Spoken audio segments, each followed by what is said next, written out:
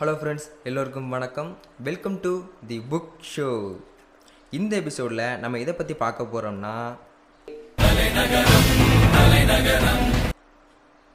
ஆமாம், பரஞ்சோதி யாத்திரையோட செகண்ட் எபிசோடான தலைநகரம் தான். இந்த எபிசோடை பார்க்கறதுக்கு முன்னாடி இதுக்கு ப்ரீவியஸ் எபிசோடான பிரயாணிகளை போய் பார்த்துருவாங்க. அப்போ தான் இனி நான் சொல்ல போகிற தலைநகரம் உங்களுக்கு புரியும். போன எபிசோடோட எண்டில் பரஞ்சோதி கோட்டை கதவை பார்த்துட்டே நின்னால உடனே சன்னியாசி பரஞ்சோதி பார்த்தது போதும் வான்னு சொல்லி கூட்டிகிட்டு போகிறாரு. அப்படியே கூட்டிகிட்டு கோட்டை மதில் பக்கமாக போனால் அந்த கோட்டை மதிலை ஒட்டி ஒரு பெரிய குழி இருக்குங்க.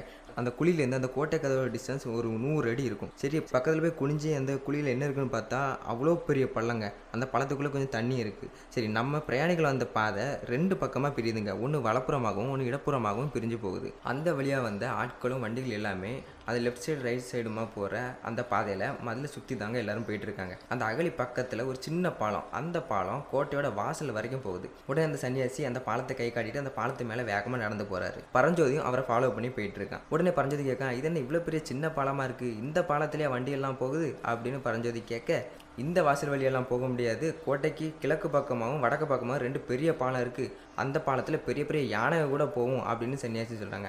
ஒரு வழியாக பாலத்தை தாண்டி கோட்டை வாசலுக்கு 2 பேரும் போயிட்டாங்க. அங்கே ஒரு பெரிய சேமகலம் கட்டி தொங்க போட்டிருக்கு. உங்களுக்கு புரிகிற மாதிரி சொன்னால் பெரிய வட்ட வடிவம் மணிங்க. அந்த மணிக்கு பக்கத்துலேயே ஒரு பெரிய கட்டை இருக்குங்க. அந்த கட்டையை எடுத்து டங்குன்னு ஒரு அடி அடிக்காரு சன்னியாசி.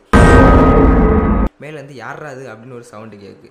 கோட்டை வாசல் மாடியிலேருந்து ஒருத்தன் எட்டி பார்க்கான். நான் ஒரு 8 மணி இருக்கும், நல்லா இருட்டினால அவன் முகம் ஒழுங்காக தெரியல. உடனே சன்னியாசியும், யோ மருதப்பா ஏன் கத்துற, நான் தான் அப்படின்னு சொல்லவும் எட்டி பார்த்தேன். ஓ நீங்களா, இதோ வாரேன்னு சொல்லிட்டு அவனை ஆளையே காணும். கொஞ்ச நேரத்துலேயே கோட்டை கதவு மெதுவாக திறக்கிற சவுண்டு கேட்குது. ஒரே ஒரு ஆள் உள்ளே போகக்கூடிய கேப் தாங்க தெரியுது. அந்த கேப் தெரிஞ்சதும் சன்னியாசி பரஞ்சோதி கையை பிடிச்சிட்டு வேகமாக உள்ளே கூட்டிகிட்டு போகிறாரு. இங்கே உள்ளே போனதும் கோட்டை கதவு மெதுவாக மூடுதுங்க. பரஞ்சோதி உள்ளே போனதும் அப்படியே பிரமிச்சு போய் நிற்கான். அந்த நைட் நேரத்தில் காஞ்சி நகரம் எல்லாம் அழகான தீப வெளிச்சத்தில் ஜெகஜோதியாக மின்னிக்கிட்டு இருக்கு. இதுக்கு முன்னாடி இவ்வளோ பெரிய அழகான நகரத்தை பரஞ்சோதி பார்த்ததே இல்லை. அவன் அப்படியே பார்த்துட்டு நிற்கட்டும், நம்ம சன்னியாசி கிட்டே போவோம். உடனே சன்னியாசி அந்த கதவை திறந்த வாயில் காவலனை பார்த்து, மருதப்பா ஏன் இன்னைக்கு நகரில் கலவரப்பு கொஞ்சம் கம்மியாகவே இருக்குது, கோட்டை கதவை ஏன் இதுக்குள்ளே மூடினீங்க, எதுவும் விசேஷம் எதுவும் உண்டா அப்படின்னு கேட்காரு சன்னியாசி. அதுக்கு மருதப்பா சொல்கிறான், எனக்கு ஒழுங்காக தெரில, இன்னைக்கு காலையிலேருந்தே ஊருக்குள்ளே ஒரே கலகலப்பாக தான் இருக்குது. கலகலப்புக்கு என்ன காரணம் அப்படின்னு சன்னியாசி கேட்க, உங்களுக்கு தெரியாதா, நம்ம சிவகாமி தேவியோட டான்ஸ் நிகழ்ச்சி சக்கரவர்த்தி சபையில் இன்றைக்கி நடக்க போகிறதா இருந்துச்சு, அதனால தான் மக்கள் எல்லாரும் அவ்வளோ சந்தோஷமாக இருந்தாங்க. நீ எந்த சிவகாமியை சொல்கிற அப்படின்னு சன்னியாசி கேட்க, நம்ம வேறு யாரை சொல்லுவேன், ஆயனரோட மக சிவகாமியை தான் நான் சொல்கிறேன் அப்படின்னு மருதப்பா சொல்ல, இது வரைக்கும் காஞ்சி நகரத்தை பார்த்துட்டு இருந்த பரஞ்சோதி ஆயனரோட பேரை கேட்டோன்னே, யார் ஆயன சிற்பியாரியா சொல்கிறீங்க அப்படின்னு கேட்கான் பரஞ்சோதி. ஆமாம், இந்த பையன் யார் அப்படின்னு சன்னியாசிக்கிட்ட கேட்க, இவன் என்னோட சிஷியன்தான், நீ விஷயத்த சொல்லு அப்படின்னு சொல்கிறாரு சன்னியாசி. உடனே மருதப்பாவும் சொல்ல ஆரம்பிக்கான், சபையெல்லாம் கூடி டான்ஸ் நிகழ்ச்சி நல்லா தான் நடந்துட்டு இருந்தது.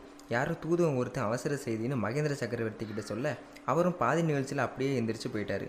அவர் போனதும் கூடவே நரசிம்ம பல்லவரும் கூட இருந்த மந்திரியும் ஃபாலோ பண்ணிட்டே போயிட்டாங்க. டான்ஸ் நிகழ்ச்சியும் பாதிலே நின்று போச்சுங்க.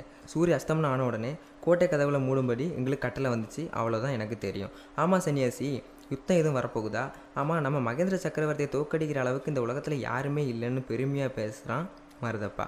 உடனே சன்னியாசியும் பதிலுக்கு, அப்படியெல்லாம் சொல்லாத, இன்றைக்கி என்ன தான் அவங்க மன்னாதி மன்னராக இருந்தாலும் நாளைக்கு எப்படின்னு நம்மளால் சொல்ல முடியாது. சரி அதெல்லாம் விடு, உன் பையன் எப்படி இருக்கான்னு கேட்க, மருதப்பாவும் எல்லாம் உங்கள் அருள் தான் அப்படின்னு சொல்கிறாரு. சரி, மருதப்பாவையும் அவரோட பையனையும் சன்னியாசிக்கு எப்படி தெரியும்னு பார்ப்போம்.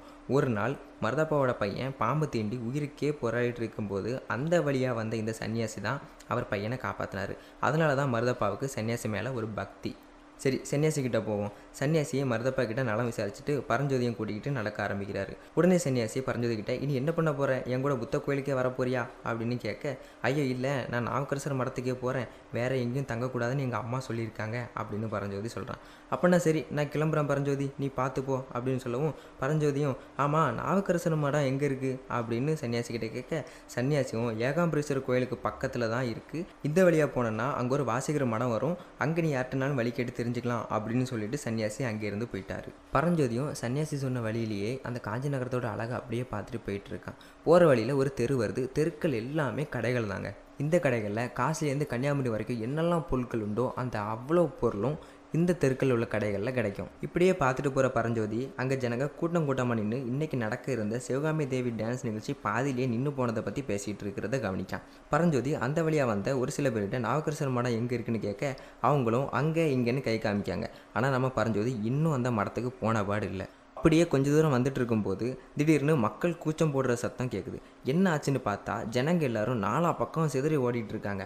அவங்கள ஒரு சில பேர் கோயில் யானைக்கு மதம் பிடிச்சிருச்சே அப்படின்னு கத்திட்டே ஓட பரஞ்சோதியும் என்ன பண்ணேன்னு தெரியல. சரி நம்மளும் ஓடுவோம், ஆனால் எந்த பக்கம் ஓடன்னு பார்த்தா அங்கே தூரத்தில் ஒரு மூடு பல்லக்கு வருது. அதில் ஒரு அழகான பொண்ணும் கூட வயசான ஒரு ஆளும் இருக்காரு. மதம் பிடிச்ச யானை வருதுன்னு தெரிஞ்சு அந்த பல்லக்கை தூக்கிட்டு வந்த 4 பேரும் நாலா பக்கமாக தெரிச்சு ஓடிட்டாங்க.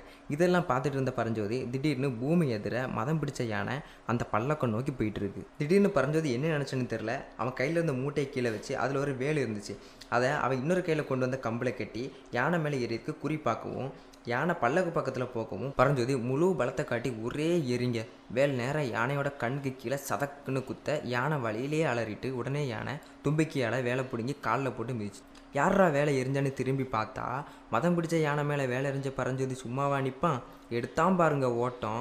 யானை திரும்பி பார்க்கறதுக்குள்ளே ஒரு 500 மீட்டர் ஓடி இருப்பான். இருந்தாலும் யானை அவனை துரத்திட்டே ஓட பரஞ்சோதியை மூச்சை பிடிச்சிட்டு திரும்பி பார்க்காம ஓடிட்டே ஒரு சின்ன முடுக்கில் ஓடுறாங்க. உடனே அந்த முடுக்குலேருந்து வெளியே வந்தால் அவனுக்கு ஆப்போசிட்டில் ஒரு 5-6 யானைங்க.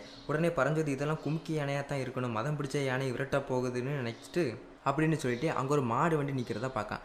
அந்த வண்டி மேலே உட்காந்து ரெஸ்ட் எடுக்கிறாங்க. பரஞ்சோதிக்கு ரொம்ப டயர்டாக இருக்குங்க. அப்படியே உட்காந்தபடி ஐயோ நம்ம என்ன காரியத்துக்கு வந்தோம், என்ன காரியம் பண்ணுறோம், நம்மளுக்கு எப்படி இவ்வளோ தைரியம் வந்துச்சு, அந்த யானைக்கிட்ட மாட்டியிருந்தால் இன்றைக்கி நம்ம கதை அவ்வளோதான் அப்படின்னு நினச்சிட்டே இருக்காங்க. எனக்காக அம்மா வேறு வீட்டில் காத்துட்டு இருப்பாங்களேன்னு ஃபீல் பண்ணி வேறு நினச்சிட்ருக்கேன். ஆமாம், அந்த பல்லக்கில் வந்தது யாராக இருக்கும்? ஒருவேளை அந்த ஜனங்க பேசிகிட்டு இருக்கிறத வச்சு பார்த்தா அந்த பொண்ணு சிவகாமியாக தான் இருக்கணும். அவர் கூட வந்த அந்த ஆள் அவரோட அப்பா ஆயன சிற்பியாரை தான் இருக்கணும்னு கரெக்டாக கெஸ் பண்ணிட்டான். இதெல்லாம் மனசுக்குள்ளே நினச்சபடி அவனே அறியாமல் அந்த வண்டியில் நல்லா தூங்கிட்டாங்க. சரி, பரஞ்சோதி நல்லா தூங்கட்டும், நம்ம இனி அவனை டிஸ்டர்ப் பண்ண வேண்டாம். நெக்ஸ்ட் எபிசோடில் என்ன நடக்க போகுதுன்னு பார்க்கலாம். டாட்டா, பாய் பாய்.